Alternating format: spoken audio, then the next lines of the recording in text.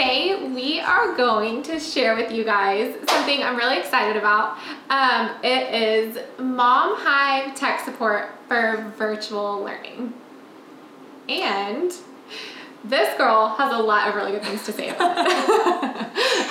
Yeah, I'm not quite as excited about online learning as you are. I can't bring that same enthusiasm, but I've been thinking a lot about it and how to make it as frustration-free as possible, because I don't know, computer age is like a real deal. We all have it, right? And we can't expect our kids to not experience it in some way. And so I thought you said computer age, and I was like, yeah, we're in the computer age. No. Computer rage.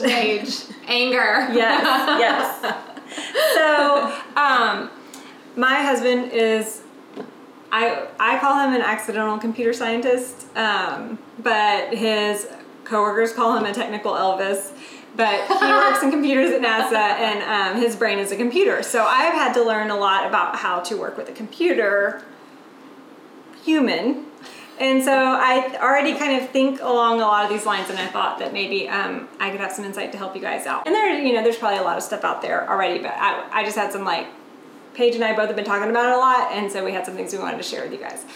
When you're really, really frustrated though, you should just imagine one of those 20-year-old single developer dudes in their home setting, and if someone had just dropped a baby in their lap, what their life would be like. I enjoy that scenario, because that's how I feel when I'm my husband's unplug the modem, plug in the router, plug the, I don't know.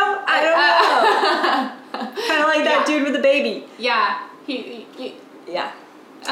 Yeah. Okay. I like that. I really like that analogy. I just came because we don't have to be experts. Yes. Yeah. Well, we're here to just give you a few little legs up. Yeah, a cheat sheet or something. I don't know. We're gonna give you both. Survival guide. Okay, so I think that you can break the whole tech part of virtual learning into two parts. And so one part is your home tech and learning devices, internet, all of that. And then the other part is going to be the school, and maybe they issue you a device and whatever software or systems they're going to require you to be using. So today we're going to talk about the home aspect, because school hasn't started yet, hopefully by the time we release. And so you still have time to kind of get this stuff together. Do your homework. Exactly. Basically. Right. So control what you can control is essentially what you're saying. Right. Because that side is not in our control. Right. And if your internet already is a source of frustration for you, let's go ahead and try to smooth that out, because it's not gonna get better. It can, though. It can. So that's actually something that we wanted to say. Oh yeah, but on its own, it's not no. If you have more users in your house and you're using more stuff, if it's slow at all going in, it's not gonna just suddenly be faster. That's all I'm saying. Right. So, okay. So we were saying it's kind of like school supply shopping, but a lot less fun. That's right. Back to school shopping 2020 version. Where you have to create a school in your own home. Yay! So we've recently had some friends move here, and they were bragging to Colin about what internet speed they got, and it was faster than what we had, which he thought was the fastest available. And so he called Xfinity, and they were like, oh well, we can just bump you up to that tier for the basically same cost every month. So I would definitely call them if speed is an issue, and just see what you can work out. Also, if you don't have access to internet, or internet is cost prohibitive, then you really need to call your school and let them know, because they absolutely need to be doing something about that. And I know our district is trying, but you should start working on that now, because day one of school, everyone's gonna be calling the internet provider and the school about this. Yeah. Get ahead of that. Yeah. Once you got your internet figured out, and maybe you don't have to do anything to it. Great. Yeah. But you're gonna just write your stuff down. Exactly. You're gonna want to for sure write down all of that information. Then you're gonna need a device, and so your school maybe is gonna issue a device, or you're gonna be buying a device for your kid, or they're gonna be learning on a device you already have. So here are some things to know about all of that. if the school is issuing them a device and you already have it, I would take the time to go ahead and make sure it turns on and get really familiar with it. Where's the power button? How do you restart it? Where's the power cord? Maybe turn it on, see if it needs an update or 2 or 500. And encourage your kid to get on there and like get familiar with it and ask them to, if they had it last year, ask them to show you, what do you guys use or what do you do? If your kid has a school issued device, your school probably offers insurance. And so definitely take advantage of that. For our district, it's like $20. It covers the device for the whole year. If they lose it, if they break it, if they lose a power cord, everything I think is covered under that. And it's way more if you, even for a power cord or something random like that. It costs way more to replace it than to just cough up that. Right, so just make sure you ask your child about that insurance plan, or you might have to call the school, or depending on how old your kid is. If they don't send that information home to you, I would definitely look into it. If you are using a device you already have, I would encourage you to check it for updates. Update whatever you need. Take off anything that you're not going to need. Go ahead and do yourself a favor and free up as much memory space, or run whatever updates or security software or any of that to get it running as smoothly as possible. You can create your kid, depending on the device, their own login. Right. That's super helpful. Yeah. Because you can take off everything on the desktop except for the shortcut to whatever program they're going to have to log in. Yes. So just get really familiar and go ahead now and start figuring these things out, because it takes time, it's frustrating, and you are probably going to have to suffer through some updates. Yeah. The other password that we were talking about writing down is maybe not for your children, but for yourself to have if you have a child protective software on your computer that might prevent you from downloading whatever software your school district is asking you to put on there, just know where that is so that you can. Right, because your child's teacher, in the middle of a school day, could be I want you guys all to download this PBS, what's that one, Go or whatever. Oh yeah. Kids or yeah. App, and if you're at work and your kid needs you to unlock or allow that, you and your child need to have a system of communication for that when that happens. Or they need to be able to figure it out on their own, or if you're home, you need to be easily able to enable that. So get familiar with whatever software that is. There's Circle, there's some nanny dog one, I don't know. But yeah, I'm not up on that yet. Well, I'm about to get there, giving my kids computers. Yes. All of this is so against every goal I ever had in putting a computer in a quiet, private spot for my child. So this is all new for us. I mean, we were the same way. We were computers are in a family zone. Right. But now I'm building desk and putting computers in my kids' room.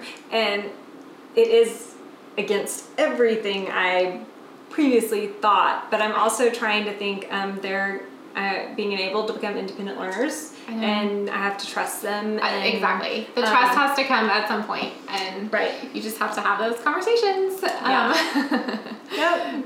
So I think one more thing that we wanted to hit was just in addition to the actual computer, you're going to need a webcam and headphones. Hopefully a webcam, because we're hoping it's a two-way interaction between the teachers and the students. And get one, don't get the bottom of the barrel.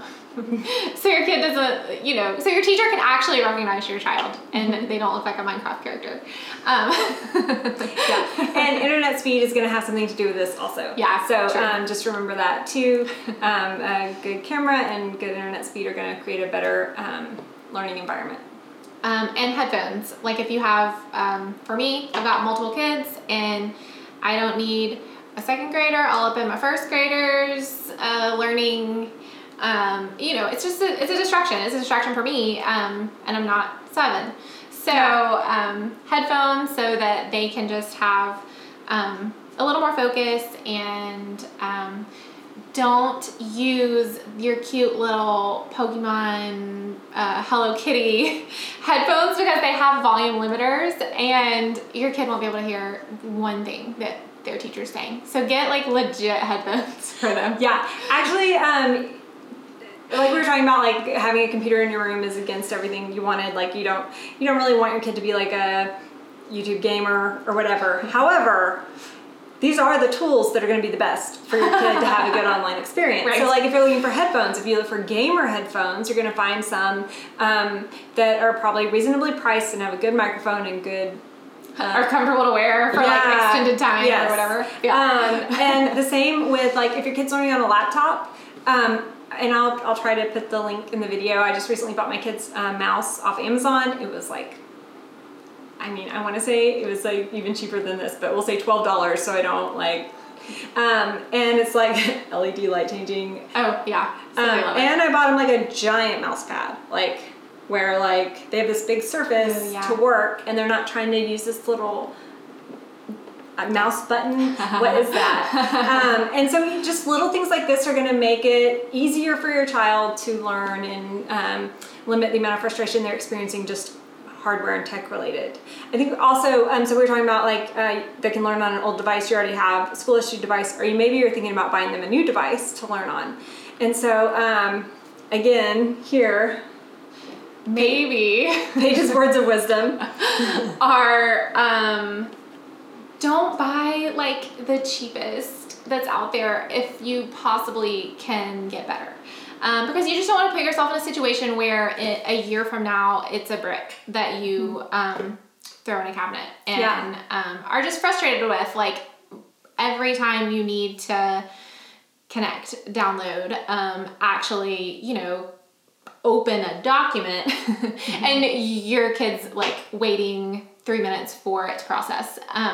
So if you can try to find out the system requirements from the district, if you can't get that, then just maybe hit like as middle of the road as you can. I would also like ask your own hive of like mom friends in your area, like who maybe seemed like they were having a good experience at the end of the year last year with their online learning, and like what devices did they have that they like. That's where mom hives are really helpful. This is so funny. I would love to know if anybody had a good experience with emergency shutdown learning. Yeah, it was rough. It was rough. But, Okay, so hardware-wise, I gotcha. I'm trying. Yeah. And also, don't maybe go the other end of the spectrum. Like, I can tell you, even though I have not even looked at what my kids' online learning environment is going to be, that I would bet the house it's going to be Windows oriented. And so maybe don't get a MacBook Pro for your kid and try to teach yourself to run a Windows parallel environment. It's really difficult. So don't do that. Get them, but if you have one, it can absolutely be done. Yeah. But like it does cause more frustration whenever I'm trying to help my kids and it doesn't work with Mac. There's all kinds of reasons why it wouldn't flash play or blah, blah, blah, but it's annoying. Yeah. So hopefully we just, spend that money wisely and on something that you're going to be able to use long-term efficiently. Also, we were talking about like setting up a dedicated workspace for your kid where their computer lives, like if it's a laptop, where it just stays plugged in. That's another point of failure for your kid. They wake up, they're ready to learn.